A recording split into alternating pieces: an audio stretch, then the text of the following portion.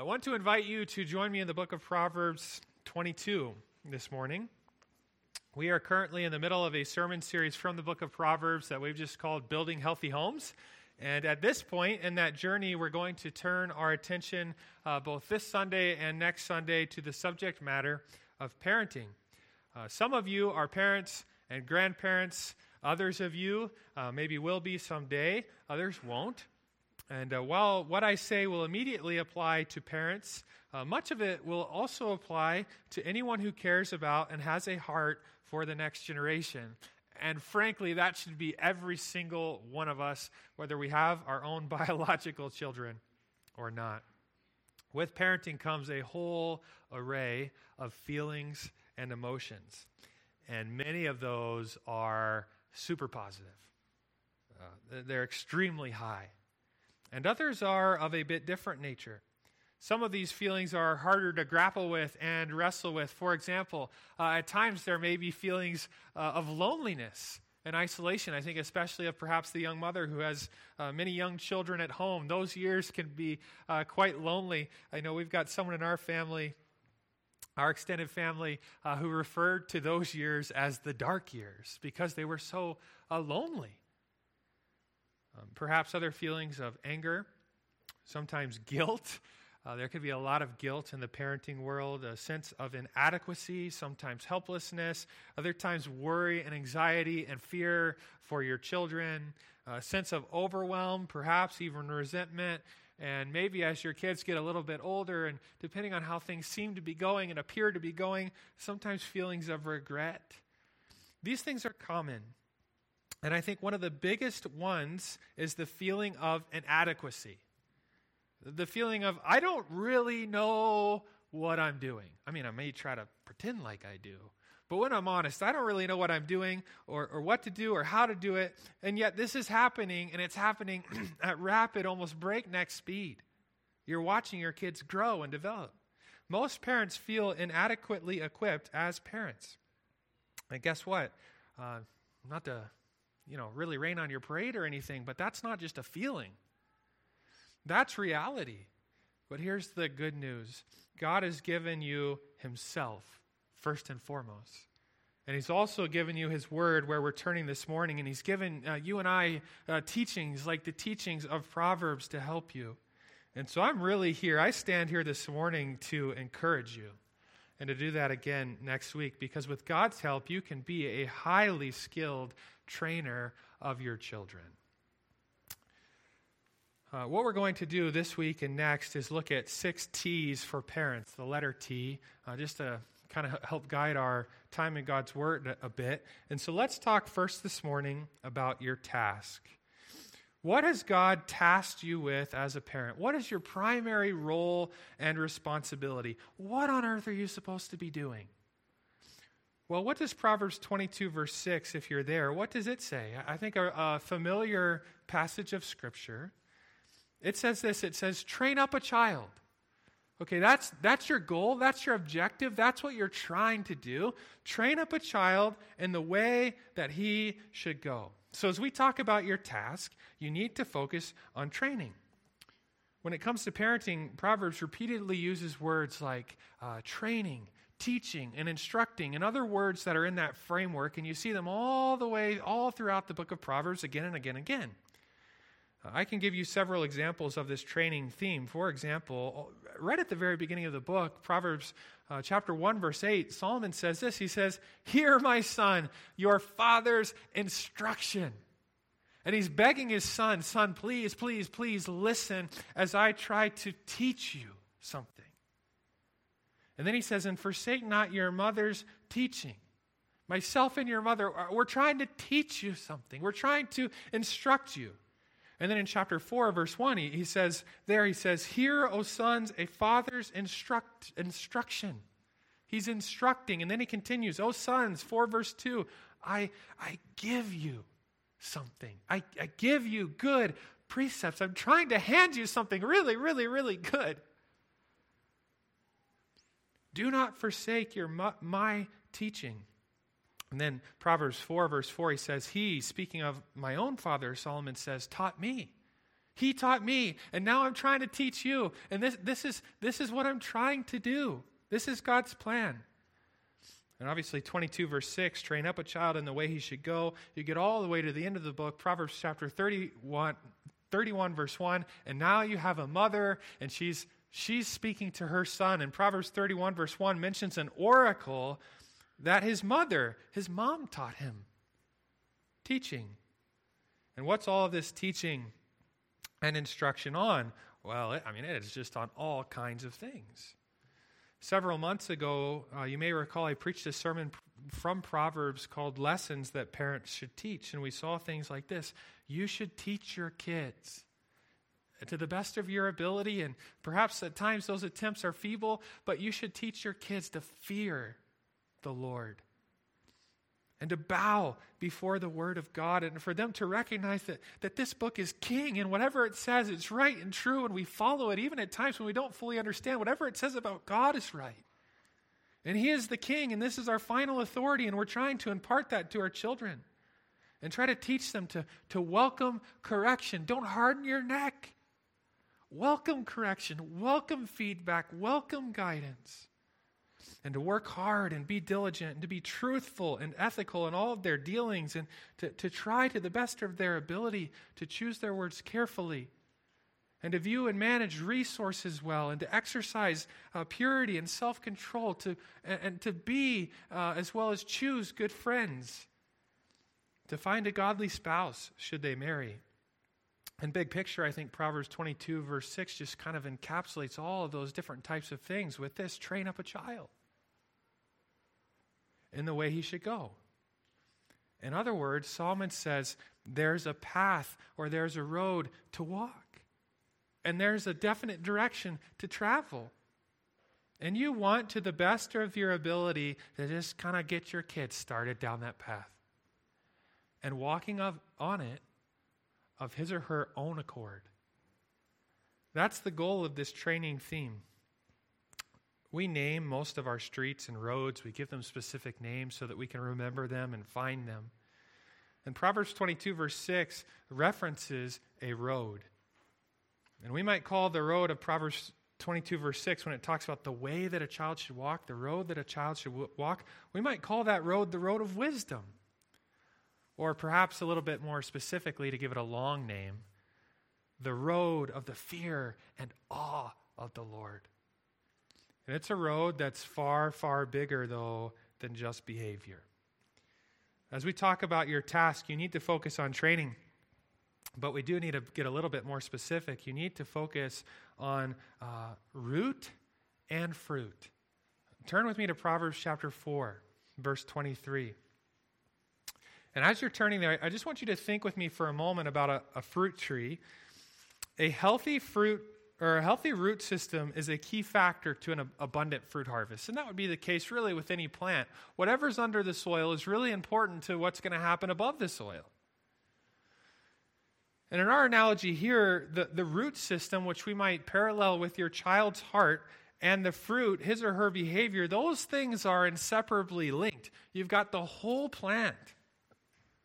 And any parenting approach that focuses on one of those to the neglect of the other is going to be deficient. You need to parent with the whole system in view. And that's what we're going to see Solomon do. It's not just about my son's behavior and getting him to do this and choose good friends and act this way and speak this way and do this and do that. No, it's bigger than everything you see above the soil. It also has to do with what's underneath it. He's going to parent with the whole system in view. One of the big themes in Proverbs is wisdom and skill and living. And I think if you're not careful as a parent, you could read a book like the book of Proverbs and you could get very, very focused on teaching your kids what to do and how to live without ever getting down to what drives that kind of life. And Solomon's going to be very clear. What does drive that kind of life? A heart that fears the Lord and lives in awe of God. It's the fear of the Lord, Solomon says, that's the beginning of wisdom. And when we talk about wisdom, we might even say it's the fear of the Lord that is the beginning of skill in living. You want your kid to walk down this path But what's going to drive all that is a relationship with God and a fear and awe of Him. So Proverbs urges you not simply to focus on parenting your child's behavior, but also to give special attention to the root system that's going to produce everything you see above the soil. And that is your child's heart. That is the root system. A couple of quick examples of this heart theme in Proverbs. I've asked you to turn to Proverbs chapter 4, verse 23. This is a verse you know. Okay, Solomon is speaking to his son, and he's speaking to his son about his heart. This is not just do this, do that, son. He says in Proverbs 4, verse 23, he says, son, keep. And the idea of that word is, son, you got to guard. You've got to protect your heart. And he tells him the manner in which he should do that, the degree to which he should do that. He says, son, you guard and you protect your heart with all vigilance, with diligence, with intensity. And then he offers the explanation. For from it, from your heart, flow the springs of life. And the idea that Solomon is conveying to his son is, son, everything flows from your heart. Everything traces back to what's within. And Jesus, of course, said the same thing in the Gospels. Jesus said things like this, out of the abundance of your heart, whatever's in there, out of the abundance of the heart, your mouth is going to speak. And Jesus also said, from the heart come this, and this, basically everything. Proverbs 22, verse 15, I think this is a verse that you would know as well. Another verse in this heart theme. Solomon said that folly is bound up somewhere. Do you remember where Solomon says that folly is bound up? It's Proverbs 22, verse 15. Where is folly bound up and all knotted and twisted and tightly tied up together? Proverbs 22, verse 15 says, folly is bound up in the heart of a child, but the rod of discipline drives it far from him. As Solomon speaks of the need to discipline an erring child, he recognizes that the problem behind all the behavior that's necessitated the discipline, the problem behind all of that is somewhere in the heart. Solomon he's looking at this tree, right? But he recognizes that there's more than just what the eye can see above the surface of the ground. He's addressing the whole system. He's addressing the fruit up here, all the way down, deep within the soil to the root system. I suspect that most of us naturally as parents tend to pull one way or the other on this one, just like in golf. I don't know how many of you play golf, but it seems like everybody you end up on a tee box with, they swing their club and they've got a natural propensity to either hook or slice. It's like nobody can just hit it straight up the fairway every time. It's just whoop, whoop, this way, that way. It's just tricky to stay in the fairway. And I think parenting's much like this. We either have the tendency to go this way or we have the tendency to go that way, and God wants us straight up the fairway. What does that look like? Well, I guess to back up those either extremes, either we tend to focus on what we might call behavior modification, the fruit. We want to deal with all the fruit up there on the tree and try to fix it. To the neglect of our children's hearts, the root system. And you'll find some parents, and maybe you're one of them, that they really get their kids whipped into shape, so to speak, quote unquote. But all they've done is deal with behavior, and that's an extreme. That's on the golf course going right or left. Or on the flip side, we tend to talk to our kids all day about their hearts, about the root system, without ever bringing God-ordained consequences to bear upon their behavior. I think it's kind of like this. Your kid is a terror. Your kid's a little Tarzan running around. I know. But we're talking to him about his heart. And it's just been so good. I think he's starting to get it. I think we're only looking at part of the tree here. There's a whole tree, there's a whole system, and the whole thing matters. You need to focus on root and fruit, not one or the other. God has tied them together. We might call the one the Eli syndrome. Eli received a scathing rebuke from the Lord because he did not restrain the behavior of his sons.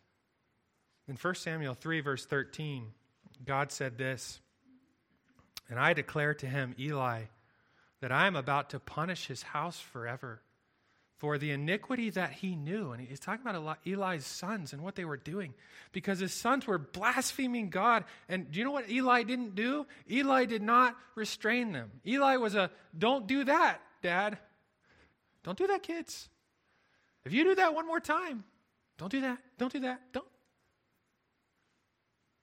And yet he never brought his fatherly weight to bear. And by the way, by the time that verse is given, Eli is an old man and his sons are grown men. And this verse is given in the context of the priesthood. Eli's a priest and his sons are serving under him.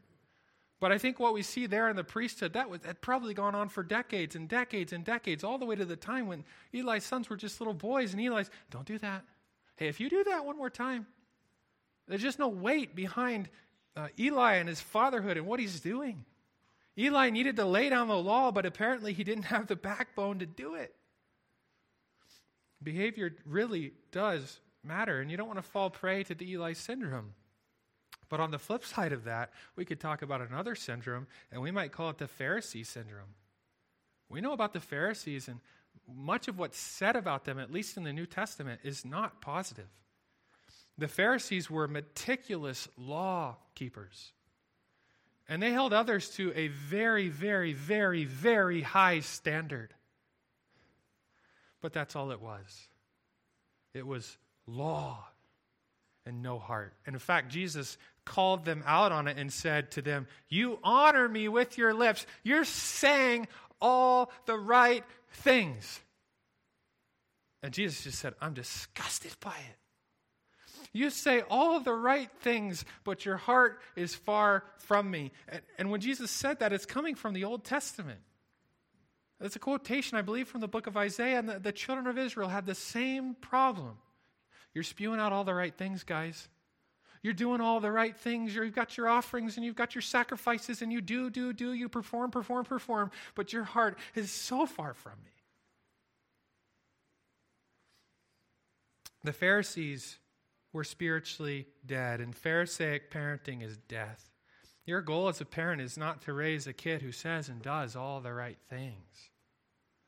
Your goal and prayer should be that they would fear the Lord. And that's where the whole book of Proverbs starts. The fear of the Lord is the beginning of wisdom.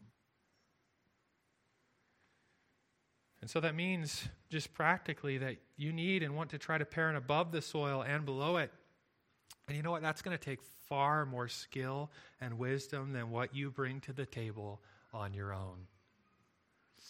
You are inadequate for this, and that means what you desperately need is God and his wisdom for this task. And he stands ready to give it.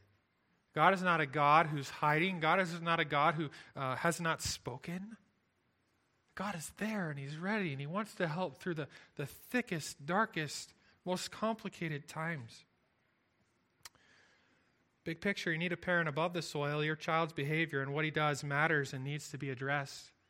And if we were to bring a gospel framework into all of this and we just follow the whole trajectory of Scripture from beginning to end, we see in the earliest pages of the Word of God, we see something that we have referred to as law. God gave a law. And he held his people to a standard. And we might go, well, that law, that was Old Testament law. Well, the New Testament speaks of the kingdom. And James speaks about the law of the kingdom. And Matthew, the law of the kingdom. God has a standard, and it's none other than himself. And God lays before us this law. And he says, this is the standard. I am the standard. Live up to it.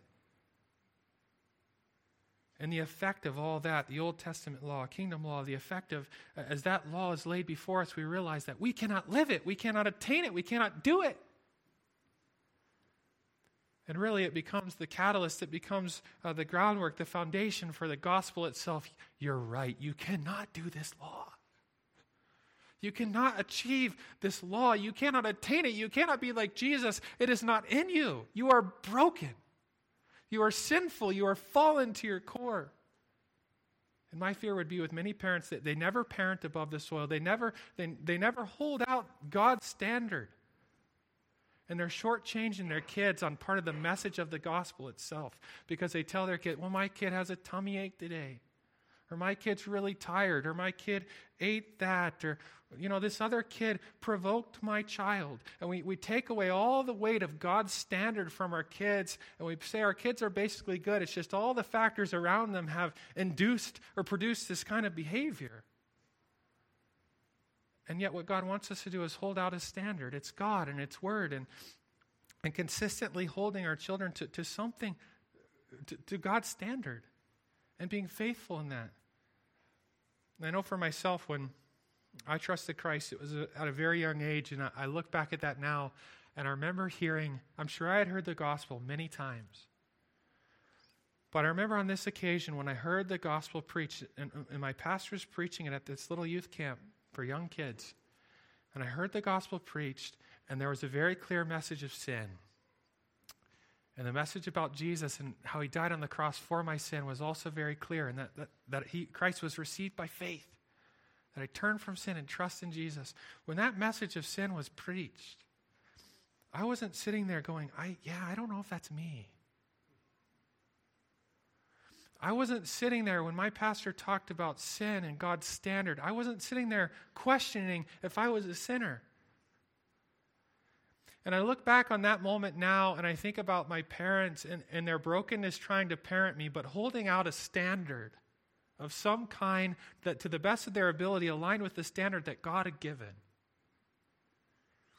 And by the standard that my own parents held me to in our home, when the gospel was preached and it was declared that I was a sinner, I knew that, yes, I am a sinner. No questions, no arguments. I am a sinner. And the good news of Jesus was so bright and so glorious in that moment. Parents, don't forget, there is a standard. And we need to hold that before our children and be faithful and consistent with it. It is the groundwork for the gospel. You need to parent above the soil. And you also need to parent below it. Behavior modification or management is not the goal of parenting. The goal is not just to manage your household and manage your kids so that everything seems to go nice and nobody fights, nobody argues, nobody punches anybody, nobody kicks anybody, nobody's disrespectful of their teacher. Behavior modification or management is not the goal of parenting. Don't neglect the heart. Earlier this summer, my family went to Canmore for a few days with my in-laws. And after you've entered, I guess it would be Banff National Park, and you've driven a ways into the park, one of the first turnoffs is for Lake Minnewanka.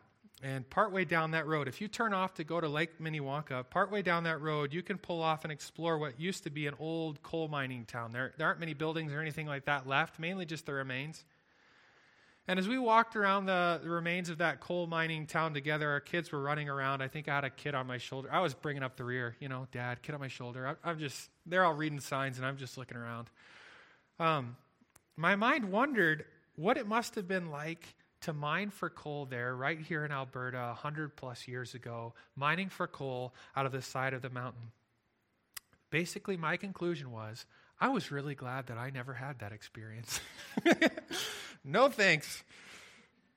I would have been going, you envision yourself. Maybe I'm just weird, but I envision myself being a coal miner 100+ years ago. And I would have been going into a dark, less than safe mine every single day with a lamp. One of the first buildings that we passed in that area was the lamp house. And all these miners every morning, bright and early, going to the lamp house, grabbing their lamp. I would have been going into a dark, less than safe mine every day with a lamp, breathing in toxic coal dust. You do know that stuff will kill you. That would have been slowly, relatively quickly killing me. That's tough and dangerous work. So here's the question. Given that mines are places of both danger and darkness, why would anyone ever mine for anything? And the answer is really simple. Because there's treasure in the mines. There's reward to be had from mining. And as a parent, God has called you to do exactly that. God has called you to enter the mine of your child's heart with the lamp of God's word. And it may prove, here's the reality, that may prove to be both a dark and a dangerous place. And I'm not personally the one that buys the whole idea that our kids are basically good, because that's not what the Bible says. The Bible says that we are born and shapen in sin and iniquity. And you go into that mine, it may be a dark and dangerous place, but that is where the treasure is at. And it's easier to stay above the soil for sure. But don't just parent above the soil, you need to parent below the soil too. God has tasked you with a training endeavor that addresses both the root system all the way down deep within the soil and the fruit, what you see. And with God's help, you can be a highly skilled trainer of your kids. Here's the reality, and I think we need to be really clear on this. There will never be genuine fruit until the root system is alive in Christ. Until God has regenerated, to use the language of Scripture, until he has caused your kids to be born again and made them new creatures. Real fruit doesn't show up until that happens. However, parenting both root and fruit is often exactly what God uses in your child's life to lead them there. And yet at the end of the day, that is a sovereign work of God. That is a work that, as a parent, I cannot twist my kid's arm into trusting Christ. I cannot make my kids saved. I cannot do what only a sovereign God could do. And that's a hard pill to swallow. I can't save my kids. I could try to do everything right, and I could really be a good parent by the Bible's standards, and yet it is God who must save my kid. And once that happens, that's when the real fruit starts to grow. But I think it is a reminder for all of us of our great dependence on the Lord, and we'll come to that next week, that you as a parent need Christ. And really, you're going to be a better parent the better you understand the gospel yourself and apply it and live it out in your own life. And so I just want to pause for a moment. Some of you may be sitting here and your parents, how on earth do you think you could parent fruit and root? How could you parent your children towards the type of real life that produces fruit if you don't have that yourself? If your own root system is not alive, so to speak, how could you ever direct, help, teach, train your children in that direction? You can't. All you're really doing is teaching your kids how to be a good kid and do right things. But that's all it is.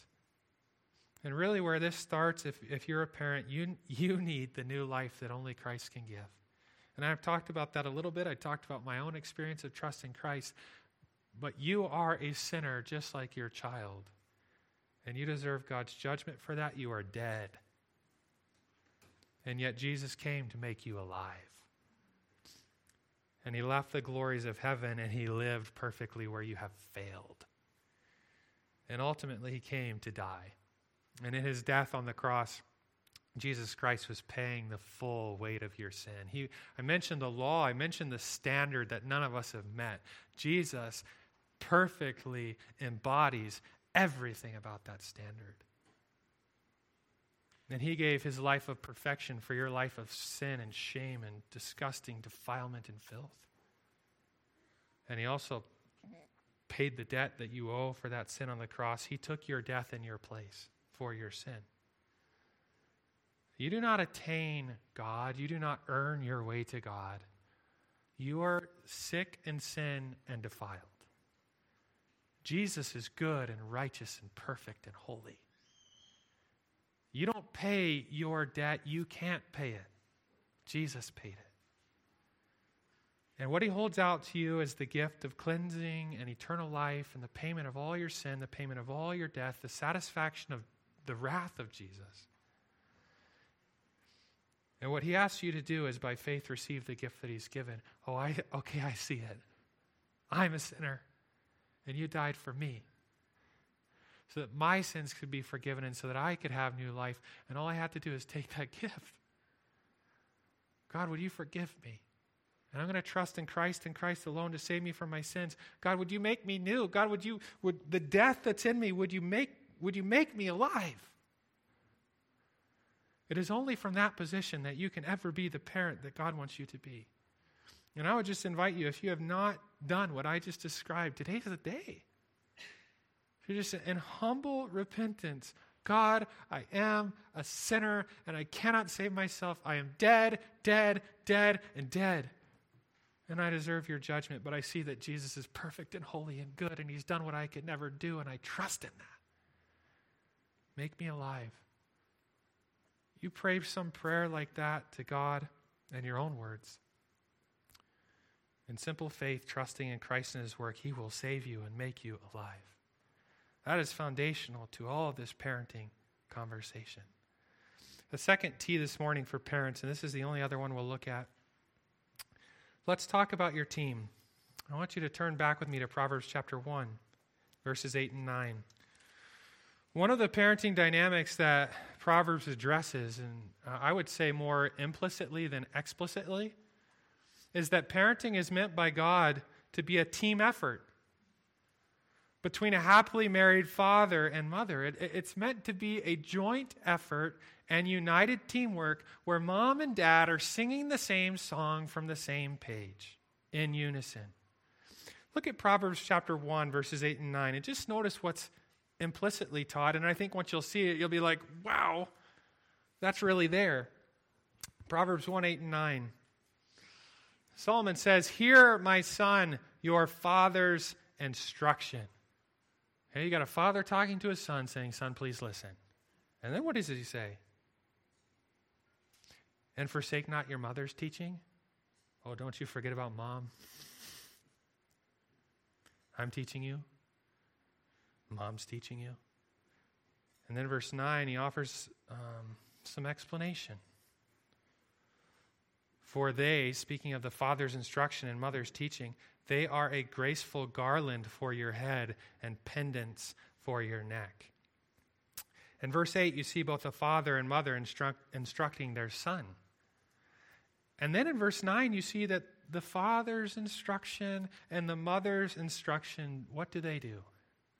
They combine together to make something that's beautiful and coherent. What is that thing that they combine together to make that's beautiful and coherent? Well, according to verse 9, it's either a beautifying ornament or multiple ornaments that make up one outfit that goes. Like it matches. Mom and dad's individual efforts are unified. Their efforts don't clash, they match. In their parenting efforts, mom and dad are complementary. They are not in opposition, pulling in different directions. And what's the result? It's the kid that wins. It's the kid that gets this beautiful adornment. Their child is blessed and benefited. That is God's ideal. Similarly, you can flip over to chapter 6, verse 20. Solomon says again to his son, "My son, keep your father's commandment." And then right after that, he turns around and says to his son, "And forsake not your mother's teaching." In both texts that we just looked at, mom and dad are both in this together, and they're backing each other up. In both texts, actually, what we just saw is dad just backed mom up, and he didn't do it from the couch. Both mom and dad are actively engaged in this together, and they are supportive of one another, and they stand together as one unit. And these texts, they're coming from dad. It's dad that's leading the charge. Think with me for a moment about a team of horses.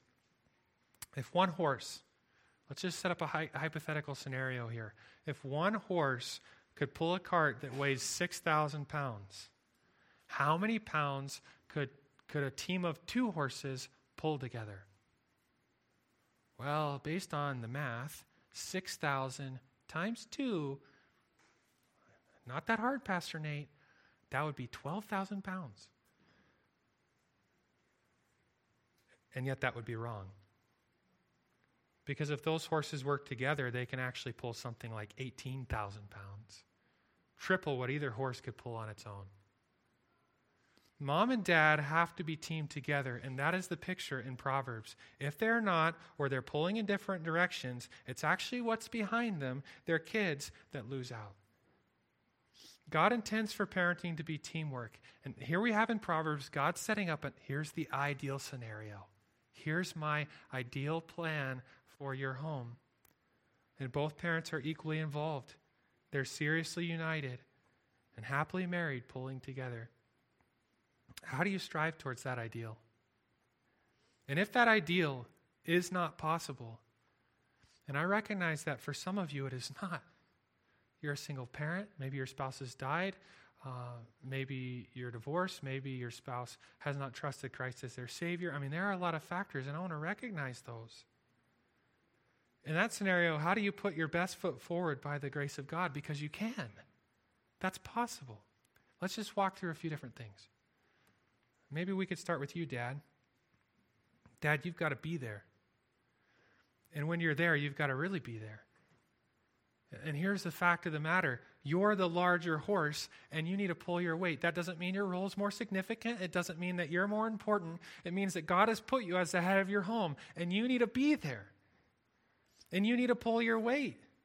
And I understand the curse of the thorns and the thistles all the way back in Genesis 3. We're given this idea that the man, Adam's always going to be wrapped up in the thorns and the thistles, and no matter how hard he tries to pull away from those and tame them and get them together, he'll never escape them. And the thorns will always be pulling the man away from his family and his house and his responsibilities there. It will be a war, a perpetual war that's never going to stop.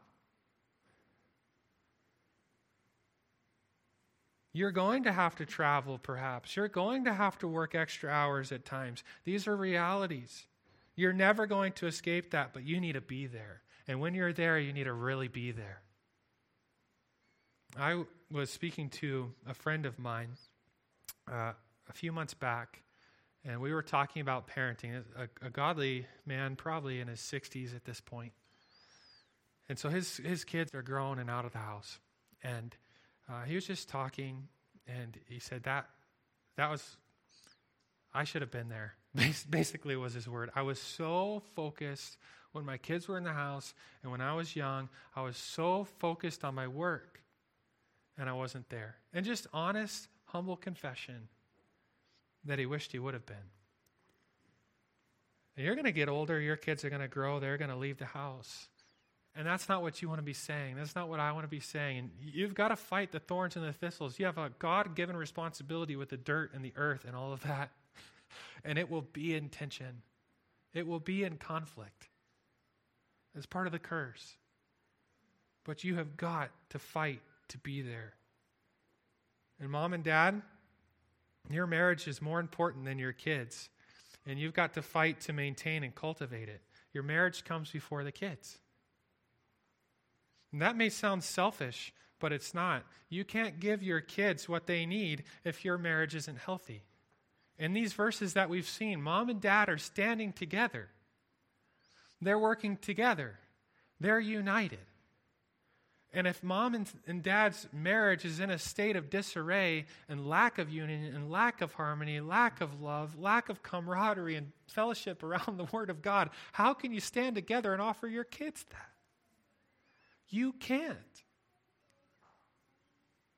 Don't forget about the importance of your marriage itself to the health of your parenting. You've got to focus on that. And also, mom and dad, work hard to seal up the cracks. Children should not be able to find cracks between mom and dad, right? You've just got to be on the same page. You can't have a dad that's really hard and mom that's no. Or dad that's really hard and mom's like, she's really soft, and they're just not even close, remotely close in their parenting approach. You can't have a scenario, well, mom said I couldn't do that, but then I went to dad. Dad was like, sure, yeah, whatever you want, go for it. If you don't work as a team, your children will leverage you to their own ruin. Your kids aren't stupid. They will leverage you to their own ruin. And for those of you outside this ideal scenario that Proverbs has painted, can I encourage you by the grace of God, do your best and dependence upon the Lord. Beg God for wisdom.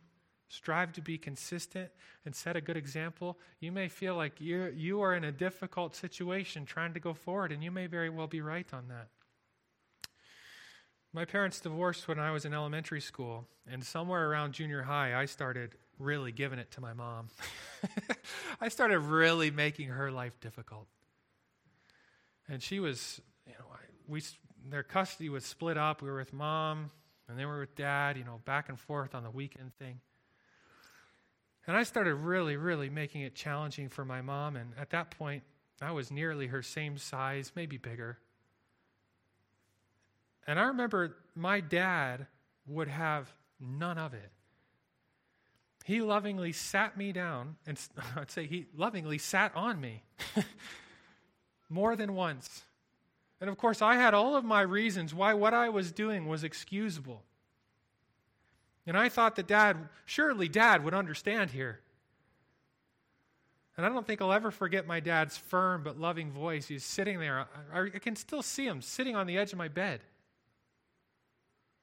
And he looked me in the eye and he said to me something like this, "Son, she is your mother. And you will honor and you will respect her." And it was very clear that if I didn't, Dad was going to be there dealing with me. Your parenting situation may be far from the ideal one. But if you'll walk humbly before the Lord, God will give you grace and wisdom to navigate a very complex situation, all for the benefit and good of your kids and the glory of God. With God's help, you can be a highly skilled trainer of your kids. And Proverbs has a lot more to say about this. We'll consider more next week. But why don't we pause here as we wrap up, and we'll take some time, each individually, just to pray that God would give us the grace that we so desperately need.